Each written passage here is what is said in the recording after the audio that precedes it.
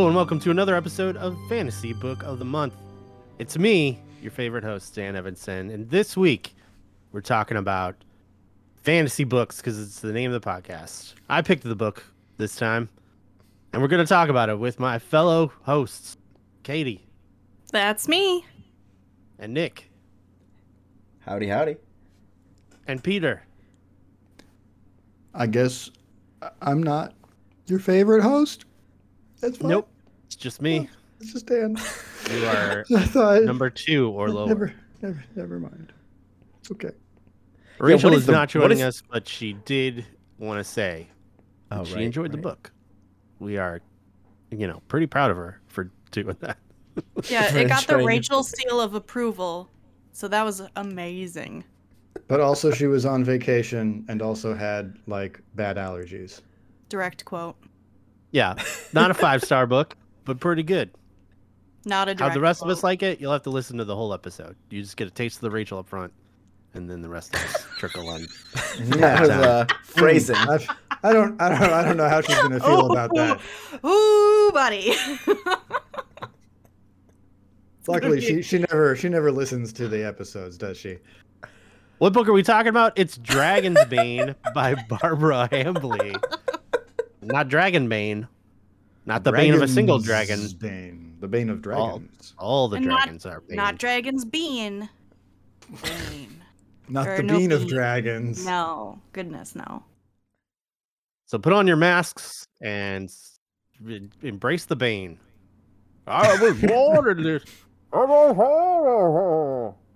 was born in dragons. It's me, Morkaleb. Jesus. Yes, just to make that joke fully understandable, Morkaleb was the name of the dragon in this book. And I love Yeah. Morkaleb. He is a real son of a bitch most of the time, but that's kind of par for the course for dragons. It seems like. Yeah, he's just real dragony, and I like it. Yeah. I mean, Uh, also, he's actually a character. Yes. A+ on that. Yeah. So Dragon's Bane, written by Barbara Hambly way back in 1985, when I was a scant 6 years old, and nobody existed except for Peter, I guess. So.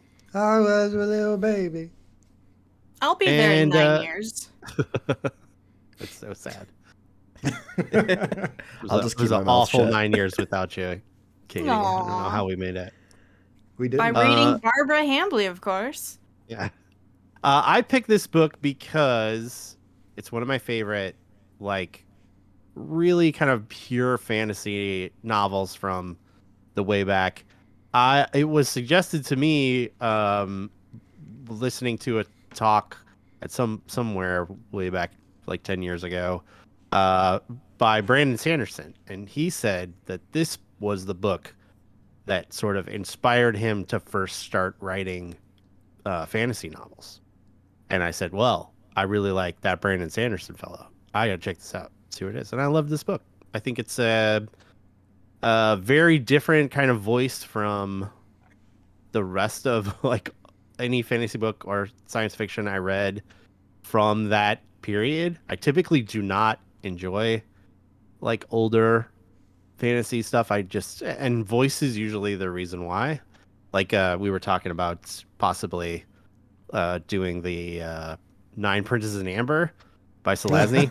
Hate that book. Hate it. Can't stand it. Oh man. There's just a arrogant manness to a lot of those books, and this could not be more the opposite of that.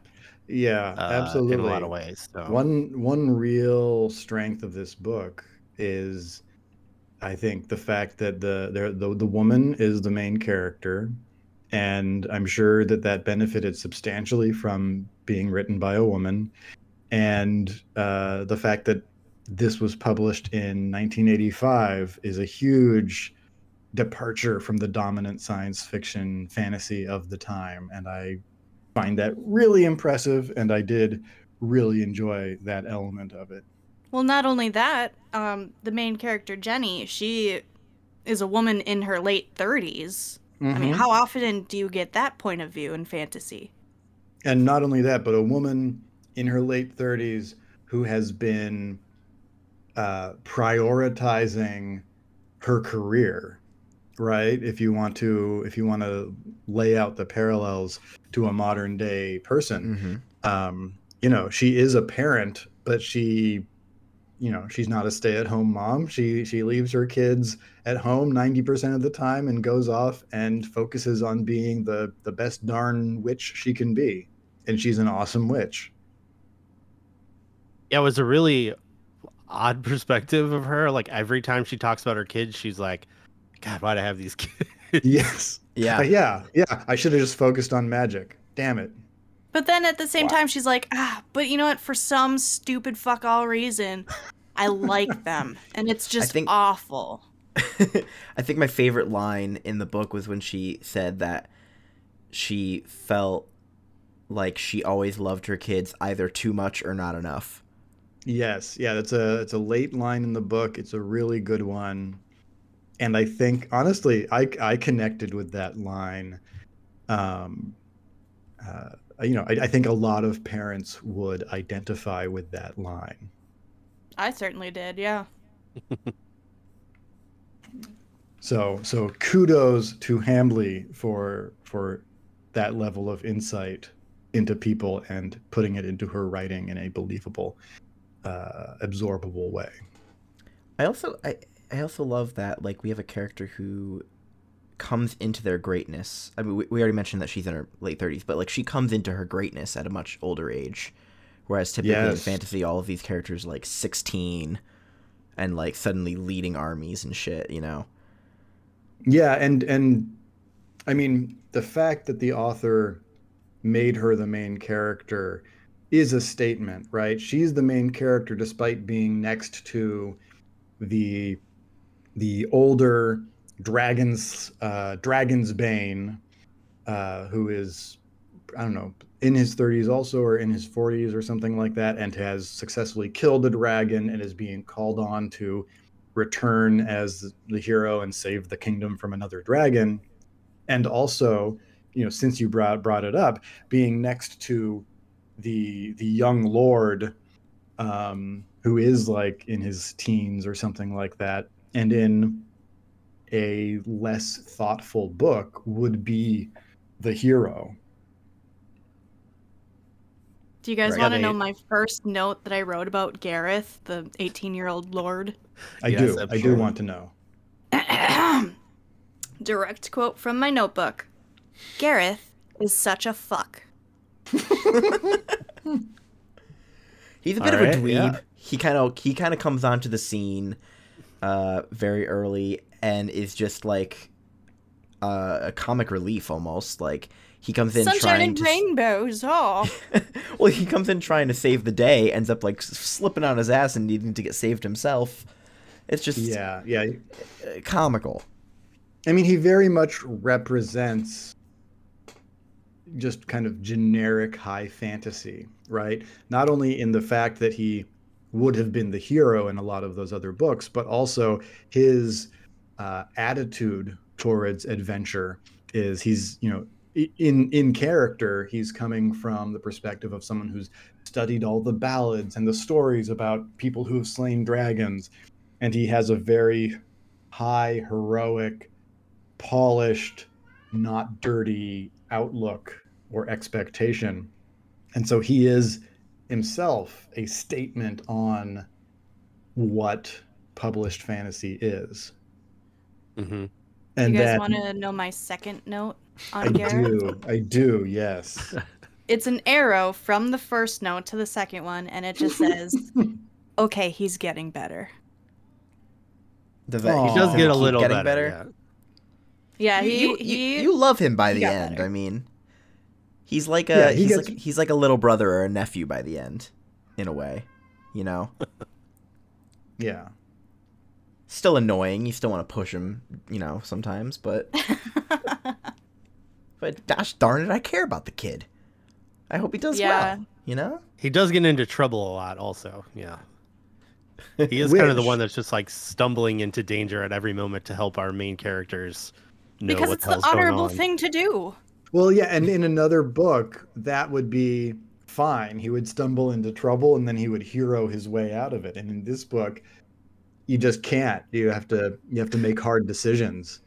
I really love what you said, Peter, about how in another fantasy book he would be the hero, because throughout the story, John, the Dragonsbane, continually refers to Gareth as my hero. Yeah, or yeah, exactly. Exactly. And the book is very aware. The author was clearly very aware of what she was writing and what the dominant attitude or representation of fantasy was at the time. And she was absolutely writing against type or against that type. And I love it. I have a lot of respect for it. Yeah, at 2 or even maybe like 4 different levels, because, you know, John Averson, the Dragonsbane, is himself a, you know, the competent common hero. Yes. And she makes him a little more, you know, outside of the grain by making him a naturalist who is like studying the world. But he still is, to some extent, like heroic in his nature. Whereas Jenny, who is the main character of the book, spends maybe the first 2/3 as more observational really than anything else. She's there and helping people whenever she can, but is purely support until like we get 2/3 of the way in and she's sort of thrust into, because everybody else is like horribly injured. Yeah, I would like to she has to kind of disagree take over. a little bit. Because, yes, she is supporting, but she's also a fucking badass with her halberd. Yes. And it keeps describing her as like this short little woman who gets confused for gnomes and me-winks, whatever the fuck those are. And she's like carrying around this fucking pole arm. It's like, damn, girl.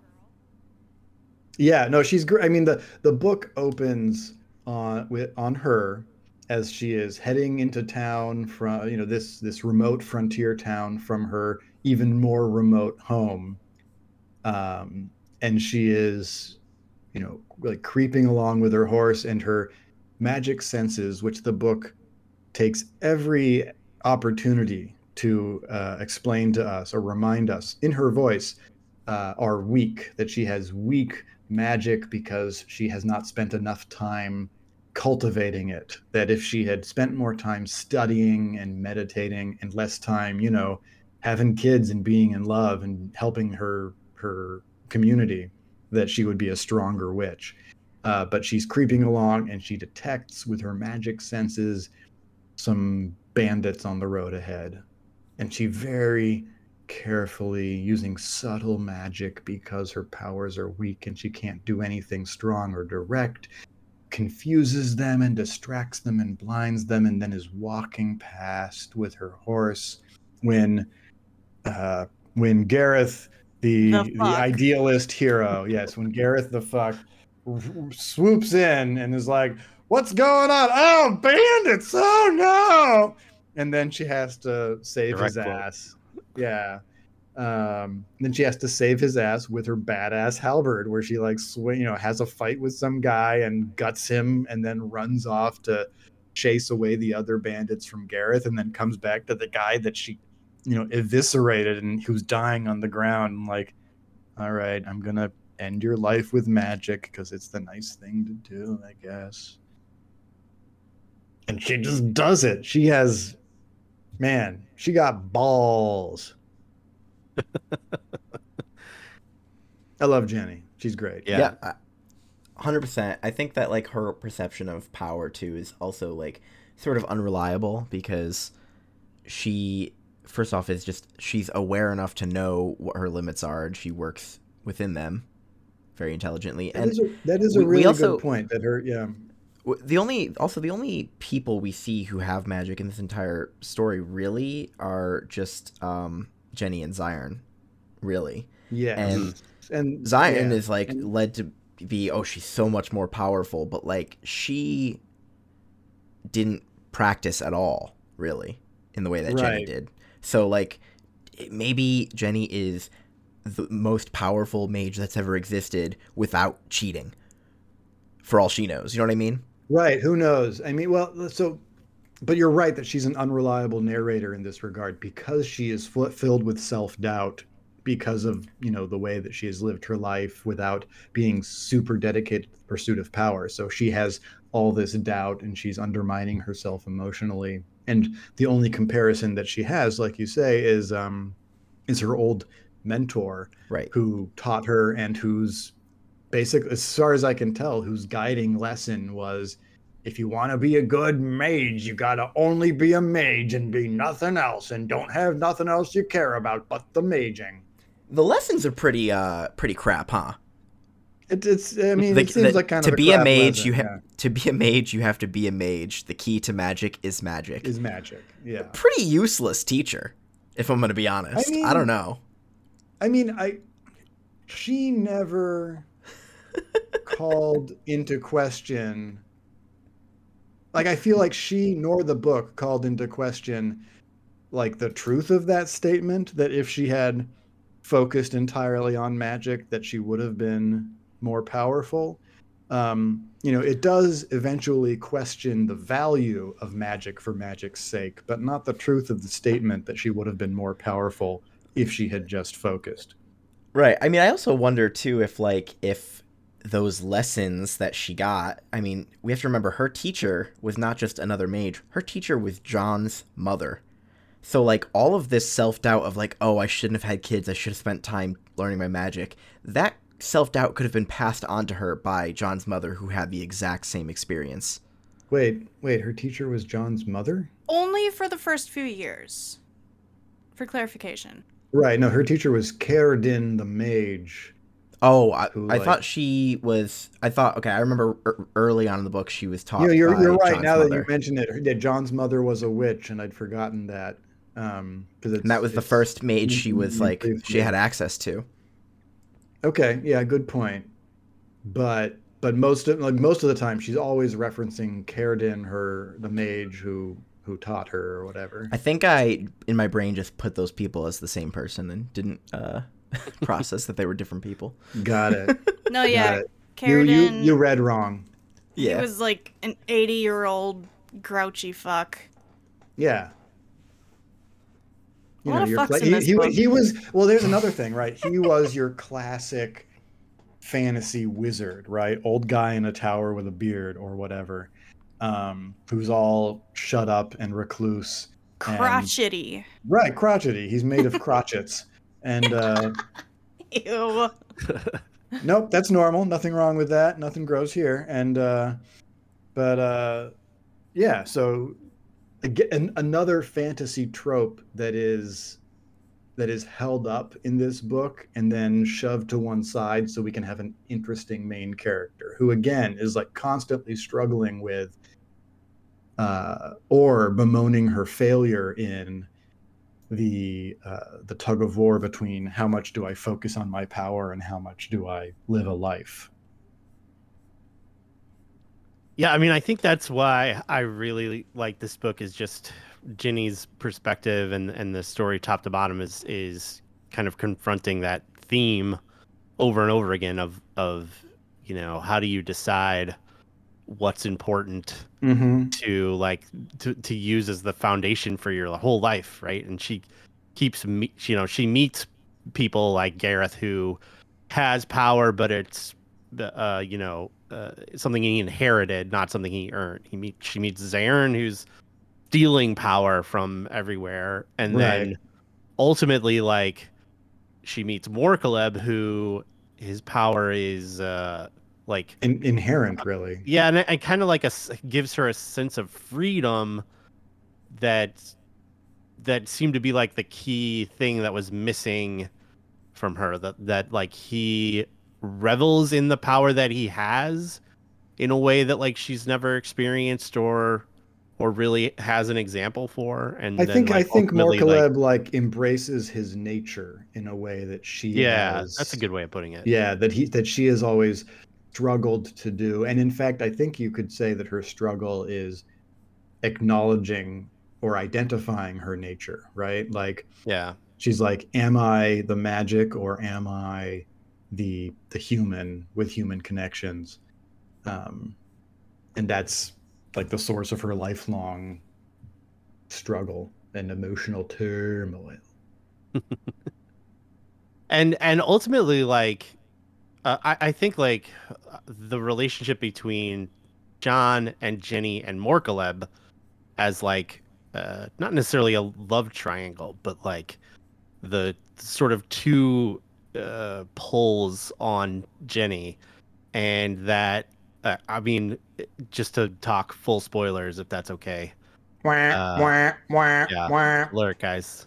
Because I really think that like I don't know what you guys think about this statement, but like the last third of the book is the best part of it. Like, Yes. 100%. once like there's the kind of like as soon as they are openly fighting with Zyrn over the rock in the deep, and like she turns into that thing, and then like they're fighting in the sky, and that goes on, and then that's followed immediately by Jenny trying to decide, like, is she gonna go back with John and be who she has been, or go with Morkaleb and like apparently Be a become a fucking dragon. Yeah. Yeah. Which was awesome. All right, so I have opinions, which should surprise all of you because I normally never talk. Shocked. So first of all, there were elements of this book that I just loved, and it was the fact that one of those elements is that I had to look up a number of words, which is not all that common. But especially because you brought up Zyrn's final form for the climactic battle, she was described as pullulating, and that's just, You don't use that word in your everyday language? I wish I had more opportunities to pullulate. Or actually, I'm sorry. She didn't even describe the creature as pullulating. It was pullulant, the adjectival form of pullulate, which I didn't even find in the dictionary. I had to. Is that an Urban Dictionary? Pullulate is pullulate, and pullulant would replace that with an ant at the end. Anyway, just some good words in there.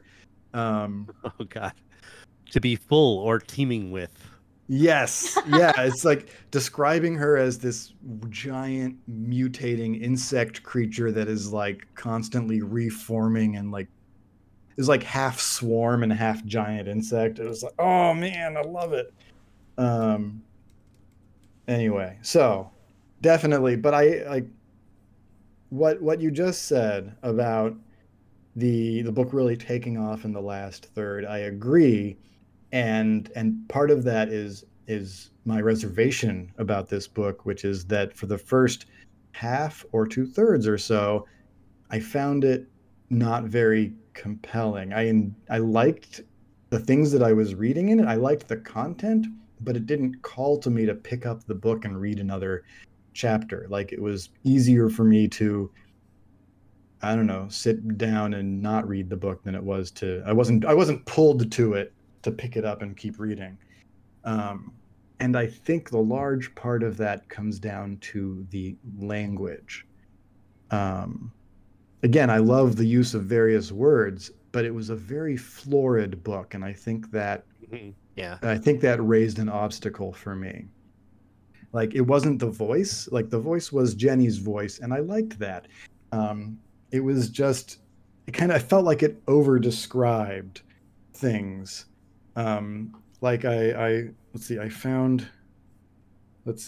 there was, right. So like, it's describing Zyrn near the end when she's becoming more obviously tainted, and it says, but even at her most delicate, there was something nauseating about her, like poisoned marzipan. And And like I love marzipan. It's one of my favorite treats. It's great. But like why would you say that? Like it's just To make you it's feel just a guilty every level- time you eat marzipan, Peter. it's not going to work. Marzipan's too wonderful. I think there's just a level of floridity, which is not a word that I normally would use, that I found pushed me away. That made the reading more laborious than Yeah. I wanted it to be. I feel like you're going out of your way to use bigger words right now. Well, no, I actually had to think about that one because I was like, should I say it's more labor? No, it's more. I needed an adjectival form. It's more laborious. But it's okay. You can decide that I'm hoity-toity or something. We've already decided that, Peter. You didn't have to tell us. Well, but I acknowledge the. I don't know. I'm done. Someone else talk. No, I agree. Although I also would add that it does feel like, I think Dan already alluded to this, that earlier in the book, it feels like things are happening around Jenny or to Jenny, but she's not driving the plot. And I think that's really why the third act is the strongest, is because she's really driving the plot. Mm-hmm. I think Yeah, I that's think the you're right. simplest explanation. And I think that might be an intentional, design to the narrative. Just as she literally comes into her power, she also finds her role at the center of the narrative. I think she's kind of taken aside a seat. My words aren't. Let's see. She's taken whatever. She has kind of stood behind John Averson, the Dragon's Bane. For years, she's kind of been supportive and not, like you said, not driving things. And she's like yeah. even there for only like two reasons. One is that like he needs her to make the poison, but also like they're fairly certain that like, hey, you can't die while I'm not around. It seems to be like, something that they right. She's kind of discuss, going so right? that she can mourn him, right? Right. Yeah. And that's like that is automatically taking a back seat. And like even their group of Gareth and John and Jenny, like once they get to the capital or wherever the dragon is hanging out, everything's happened already, and they're sort of like in the middle of the sort of evil plot that's going on, and like not experiencing the setup for it. They're just experiencing the like sort of lull that the villain has created by kind of ensorceling everyone. Right. So, yeah. When they get there, the villain's like, I'm just trying to run out the clock here. Yeah. Like the villain's plan is wait a few months for all the stuff that I want to happen, and then it'll be cool. Yeah, which finally like inspires them to like run off and be like, okay, let's just do what we came here to do. Yeah, let's move the plot forward. Yeah, kicks off the better part of the book. Yeah, agreed. But they spend a lot of time sort of finding out just how bad things have gotten, and like not in a very action oriented way, right? Like they're like, we're gonna attend a party and like we're gonna just sort of look around and have subtle conversations about sort of the politics of what's happening and learn a little bit about the gnomes and why the dragon's sort of here at all. We're going to learn that the social scene is toxic and the local culture is turning against the gnomes and that kind of thing. Everyone and that they talk to is like no one's saying like anything out loud, right? They have to sort of infer information, and so all of that kind of builds up to a very slow beginning and middle. Yeah. And then once they're like, it's almost like the characters are like, hey Gareth, it sucks here, let's just go kill that dragon, and Gareth's like, that's what I wanted to do. But so grabbing on to what Katie said in passing earlier is what the fuck's up with the me-winks? I think they might be, because the me-winks are basically short people who turn out to be like really nasty cannibals. And I think they might be another kind of gesture at other, dominant fantasy fiction and a way of saying, hey, this ain't your grandpa's fantasy. Because like me-winks. We got halflings, but they eat people. Yeah. Suck it, Tolkien. That's right, exactly. And if that's what they're doing there, then I think they're probably kind of a waste of space. Like, they don't come up in the end. They don't come up in the beginning. They're really just like an aside. Yeah, it was mostly just to show Gareth and his rationality of we have to do everything the honorable way, and then he stopped John from killing some random me-winks. That's right. then later on, Gareth gets taken by them and almost eaten. So it's like, right. That's what you get for being nice and honorable or shit. It's a me-wink, eat me-wink world. It is, isn't it?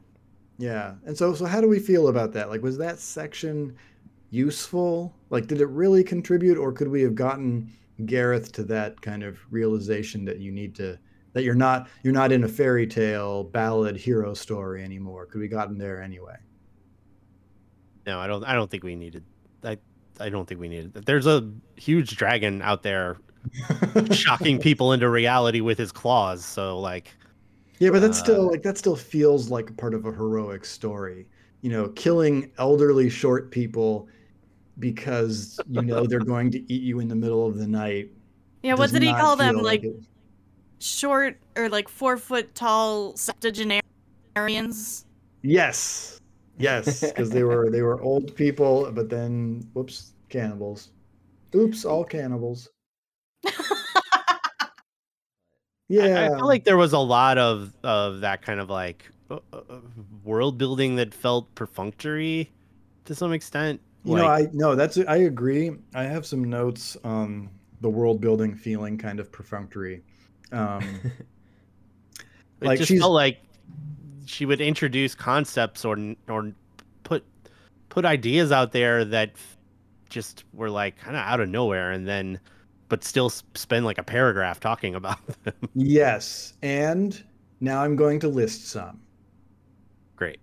So the me-winks had a whole section, but they weren't really needed. So you keep talking about the whispers, which are like vampires or maybe like spirit vampires that can lure you. And they kind of they triggered the me-wink encounter in some fashion, but never became relevant. Jenny keeps talking about capital L limitations as being necessary for doing magic that is safe and controlled. And it comes up that Zion never, like, oh no, she must never use limitations. And I thought for sure using limitations would be some key to defeating Zion, because something about the way she magics. But no, it was just like it was never more than flavor. It wasn't really useful as far as I could tell. No, that's what was wrong with the king. I don't think they ever come out and say like why or where the limitations were happening, because they were. It's just that she was passing them along to other people.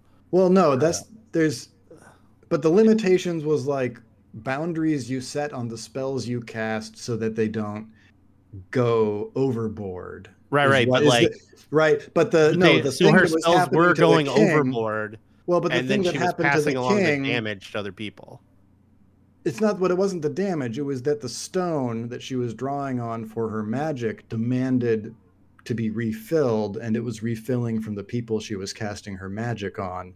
That felt like a different thing to me. And if it was the same thing, then I didn't get that message. So you win some, you lose some, Barbara. Same thing. Yeah, I guess. Like why? Yeah, I still agree with you. Yeah. Okay.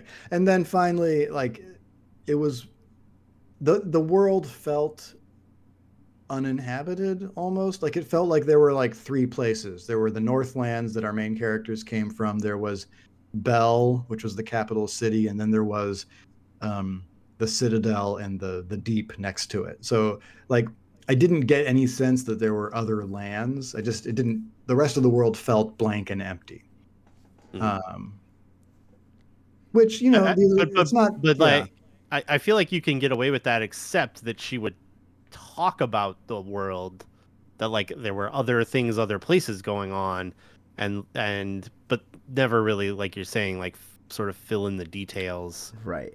Isn't this the first book in a series? So maybe it is. Yeah. Okay, so maybe they get fleshed out further on. Two more, I think. Yeah. Really? Do they? I don't know how. I don't think so. I want to say the next one is about one of her kids, but they're the Winterlands books. Yeah, right. That's what they end up being called. Which is weird because like they spend hardly any time in the Winterlands in this book. Right. But they also do everything that they did for the Winterlands, right? Right. Yeah. We've been abandoned by the king, basically, and so if we do this, we want troops and support, and we want the rule of law to return. So there. The Vikings are coming. Oh, that's right. They sure are. You mean the Earlings? Yeah, I think they called them Ice Raiders in this one. I just assumed they meant Vikings. Yeah, that was another one where it was like the Ice Raiders, and I'm like, I'm just gonna decide for myself what that is because she didn't tell me. It did feel at some point it felt a little like, is this like England or Germany after the withdrawal of Rome? Like, I think I'll just be a little bit. I think I'll just be a little bit more blunt and just say, like, I did not like the world building in this book. Like, I just did not. It didn't hurt my feelings on the book in general, which I thought was really good. But yeah, I just didn't. I was not interested in that stuff. I didn't think there weren't enough details for it to be interesting, and the details that were there felt unnecessary. Generic? Yeah. Okay. I think that's fair. And I think that's what I meant when I said perfunctory was like, well, it need to be there. I didn't need it. Yeah. Too big a word for me. It's too big a word. We got to keep it but small, it's not too big a word for me. You can't hang out with Nico so much. You got to expand your mind. You know what I mean? Oh, damn. Small word good, big word bad. 2 cents radio rots your brain. Two syllables good, 4 syllables bad. What's a syllable? Oh shit! Isn't that what my professors used to give me at the beginning of the school year? No. Yeah, they'd give you a whole lot of syllables on some pieces of paper. Or is it only a syllable if you speak it aloud? Is it not a syllable if you read it? That's a great question. I guess it depends on if you hear what you read out loud or if you think. Is it a great question? No. We need to stop talking. Hey, fuck you, Dan. Nick, did you listen to the audiobook? I did. Okay, I could tell because you called her Zion, which is what I would call her because that's what they say in the audiobook. Well, I did. I looked it up earlier, and it is spelled Zion, and the only person who actually says Zion is John because he has like this thick accent. He's like, "Oh well, Zion over there, she." So, like, I just thought it was his accent, but actually he's the only one pronouncing it correctly. Which is pretty funny. It was the same narrator as the narrator from They Mostly Come Out at Night. Fun fact. Yes, it was. Yes, it was. Derek Perkins. Derek Perkins. It's Derek Perkins. Thank you. I did want to say one last thing about Gareth, too, was I was starting to wonder during our conversation here if Gareth was almost like representative of like the typical 1980s fantasy book reader. Ooh, the reader. Like if that character was supposed to be like I love you but you're misguided and I'm going to show you why. I could see that. You know I what I could mean? see him playing multiple, like all those roles we've discussed so far, and that one, right? And then I also had a thought of I'm just giving you my last thoughts really quick. I mean, we can keep talking forever. I have no problem with that, but these are just things that have been floating in my head for like the past 20 minutes. I'm surprised that when a spoiler alert, but when Jenny is like debating whether or not to become a dragon, which I would think we already did say that, but she kept saying like, to be a mage, you must be a mage. And like it never occurred to her like, well, if I'm a dragon, I'm not a fucking mage. But dragons like are magic in their own way. I know, but like isn't that kind of like I thought that was the lesson that the book was leading up to? Like I thought that was going to be her big realization to go back, and it's just not. No, her realization is that what's the point of the magic if she's not with those that she cares about? Which, like, that's nice, and I like that, but also, like, you've been telling me for the past, 11 hours, to be a mage, you must be a mage, and then it just never pays off. Well, because she realizes it's not worth it. Oh my gosh, I just had this conversation with Doug before this recording because I made him listen to it. And, oh my god, men! Well, right, no, it's about choosing your nature. No, right? I'm not saying I don't like that. I'm not saying that ending's not smarter and better. Of course it is. Of course it's the better ending, but it just bugged me. Because in the back of my head, I felt like I was smart because I had it figured out. You know what I mean? Oh, okay. Yeah. Okay. So you just want us to know that you thought you were smart, but you weren't. Right. Okay. That's so wrong. I got really annoyed with them not constantly, but like often enough to be obnoxious, calling Jenny slut or whore. Yeah. There was a lot of that, including some bit near the very end where it seems to be the authorial voice or the Jenny authorial voice or something, and it was like, I should have realized early on that Zyron was just a slut. Oh, or something like that. Yeah, and it was like she was just a slut from the ground who went into the deep to learn magic. And it's like, whoa, it was yeah, I'm like, really? Very misplaced. Yeah, what do you have against sluts? I mean, we know what she has against Zion, but Zion. I don't care how you say it. But like, yeah, I mean, leave us sluts alone. Right, Katie? High five. Oh my god. I'm not gonna high five that. Wow. I don't know where it's been. All right. So I know I've said some shit about this book, but I did really enjoy it. I really liked the total subversion of classic fantasy novelists. And how easy it was to subvert John when he was telling stories about the books he's read. What was that? Oh, every time he would be like, "Oh, well, it was in this guy's This is Sisyphus book." Yeah. Or was it that of Atticus? And then he would like go on, and it was super cute. Yeah, I do think actually that there is one thing that does need to be said here, which is that John's actually an awesome character. Oh, he is. He is. I know by saying not like our hero, but he's an awesome character. Yeah, I just think that by saying earlier a lot that like Jenny was always like in John's shadow, it sort of kind of implies that John is like oppressing her, and that could not be further from the truth. A really good point. You're right. Yeah, he was just a scholar who happened to slay a dragon because he had to save his people.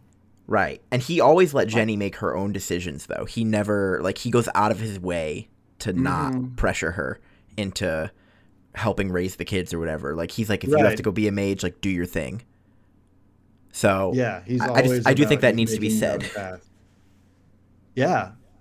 That's another thing I really love about the ending is that John and Morkala both let her go ultimately to like make her own choice, and she sort of dabbles her foot in both places and then ultimately, makes a decision. But nobody, like I kept thinking the first time I read this that like, well, eventually Jenny will have to kill Morkaleb, right? He won't let her go. Morkaleb is like avarice personified to some extent, and like Mhm. the idea that like he would release her seems without her forcing it in some way would be impossible. But ultimately the narrative kind of lets Morkaleb is like defeated by his ability to like have a conscience, right? Like that's the I mean, mortal wound. he's kind of made more human by his contact with Jenny. It's like giving a wolf a conscience, right? That like it's all of a sudden it feels bad that it's got to eat rabbits, you know? Right. Like that's sort of how she ultimately kills Morkaleb. Is like he feels like he can't go home again because he's learned to like put value in things. Mm-hmm. Also, the title of the book is not about John. Yeah, even though like that's Good what they point. call him. Yeah, there's like 2 or 3 other Dragon's Bane things that are the bane of dragons to some extent. I think in the end the book actually like straight up says love is one of those things. Right. Good point. Yeah.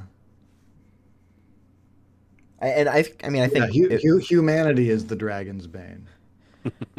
there's a lot of things you could take it, and I think it's pretty obvious from the start though when you're introduced right away to John as Dragon's Bane. You're like, that can't be all this is about. It's just some old dude. Right, and Gareth says it in the beginning. He's like, "You're not the dragon's bane."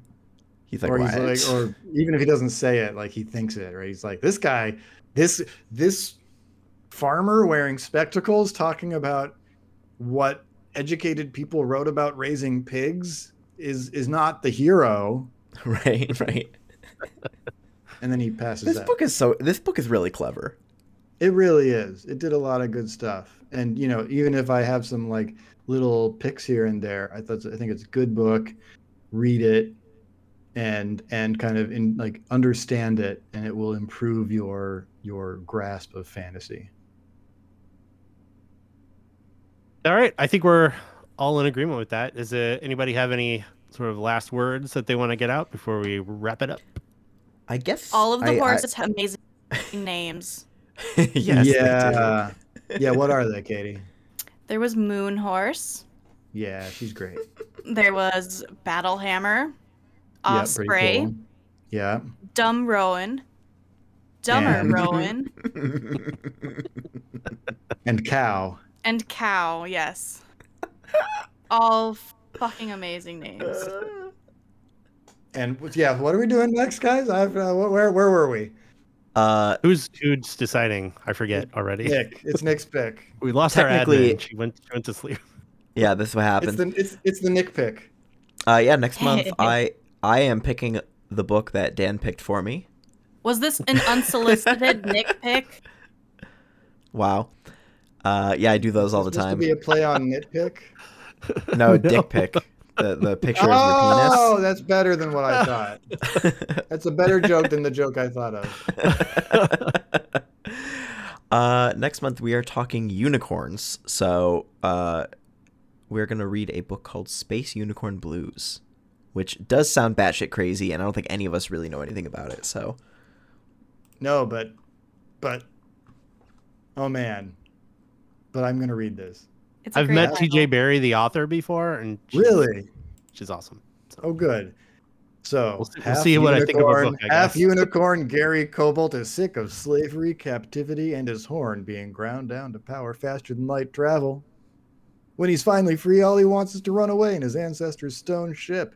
Instead, Captain Jenny Parada steals the ship out from under him so she can make an urgent delivery. But Jenny held him captive for a decade, and then Gary murdered her best friend, who was also the wife of her co-pilot, Cowboy Jim. What could possibly go right? Jesus fucking Space Christ. Unicorn Blues by Can't wait. T.J. Barry.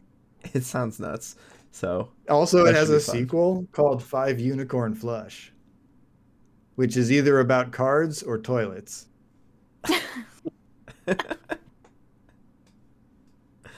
well, all right. Well, look forward yeah. to that next episode. I have been your host. Your favorite, probably, but you know, it's Yeah, pretty what's the up to you. ranking? What's the ranking? It's not Dan? a What's- deciding. In my heart, it's Dan, followed by 5 additional Dans. So Wow. Okay. Wow. Well, I've been your So- host, Dan Evanson. You can find my stuff at danielevanson.com. Come check out The World of Juno. Our anthology is out. You can purchase it. I'm super excited and proud of it. And please come and look at it. So that's danielevanson.com or worldofjuno.com. With me has been Katie. That's me. You can find me on Twitter at ShimmyBook, where I tweet if I remember I have it. Also, you can check out my bookstore, griffinsroostbt.com, where we have splendid journals that and I made by hand. how do you rate the hosts, Katie? Obviously, Katie first, Mm-hmm. as it should be. Definitely. Followed by 5 Dougs. Wow. Okay, that's. Approved. Did you write that fiction and then hide it in your hard drive? Don't tell Doug. Because you didn't hide it that well. Oh man. Don't Tell Doug is a good title. That is a great title. Oh my god. Also with us has been Peter. Hi, that's me. I'm Peter, and I don't want you to know where I am. So, because I'm busy writing Don't Tell Doug. I thought your book would be called Don't Tell Katie. Oh no, no, Katie should know. Katie should know about Don't Tell Doug. I don't want to know. Hey, and also Nick's here. I'm here. Yay. I mean, I do other podcasts on this website called TooManyThoughtsMedia.com, so you can go there and listen to some of those. Join the Discord, harass us there. We have a vote going currently for one of our other shows, and I do just want to say that I feel directly betrayed by Dan in particular. By Dan? What did he do? I put Adam had Stephen a King. really I good put list. Stephen King on my list, and I know he's my favorite author, but like Adam's list is par excellence. Sorry. Man, of I- the available Stevens, Oh, voting. Adam There's had the voting. most best Stevens. I feel No, betrayed. yeah. No, Adam's list is hands down the best list of Steve's. He's not winning currently, so I don't understand it. Okay, well, I only know like 4 Steves on the whole damn list. Nico has Steve-O in his list. Fucking Steve-O What's- and should be Steven disqualifying Seagal? for What's all a the other Steve-O? Steves What is From- a Steve-O? from Jackass. Oh, I've never seen. And Steven Seagal is just the worst. Nick, your list, Stephen King, right next to Steph Curry, Who's Steph Curry? which is sports. So that Oh, disqualifies for me. I don't like sports. And I don't. yes. what- I also have what's Steve Irwin. Come on. Anyways, we're getting into the weeds here. More importantly, come to the Discord and show us photographs of your bookshelves. We want to see your bookshelves full of books, or not. You know, we don't tell you how to bookshelf, but they better have books on them. And so, if you share us photos of your bookshelves, we will give you a shout out on the show. Also, I'm told that if you give us nice reviews on wherever reviews happen, we'll give you a shout out. But I've never looked at reviews, so I can't. I have, actually and make that we haven't happen. gotten any. We haven't gotten any recent ones. So get on there, and we're happy to read them. I don't care what they say. Write whatever you want. Oh shit! It's pretty Yeah. hard to get people to leave good reviews. It's not hard to get people to leave bad reviews, but it's pretty hard to get people to leave good reviews. So it is what it is. Nick will pay you money. $10 a review. Let's go. 5 Wow. stars. $2 a star. How about that? I guess I'm committed. Anyway, rate your hosts, Nick. Oh, Peter, you didn't do it. You went first, Peter. he's trying to slip mine- that under the rug. Well, no one asked me, so mine's Katie at the top, Aw. followed by Katie. Aw. That's it. It's a 2-person list, and it's just the same person twice. Yeah, That's Wow. all the best. Let's go. yeah. I'm not even on this list. The best lists are just Katie twice. That's, I mean, my favorite foods, Katie my favorite. Wait, movies, okay. Katie. Now you're a meerkat or whatever. A me wink, not a meerkat. This is really. This podcast is over. Hey, everybody. Wait a So minute. glad you joined us. I want to know Oh. Nick's. I want to know Nick's now. Nick, Put it on the record, Nick. Yeah, come on. I'm last. That's all I know. Aww. And then a whole bunch of mysteries ahead of Nick. See, at least you made it on the list. I'm not even on my list. The number one on my The list list is you, is- the listener.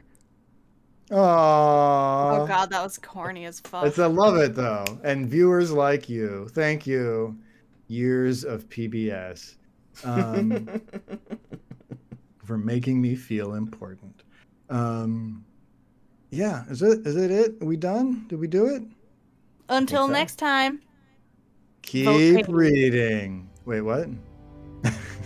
Butterfly in the sky. Yes. Fly twice as high. Take a look. All right, no, the podcast is over. It's over. in a book. Read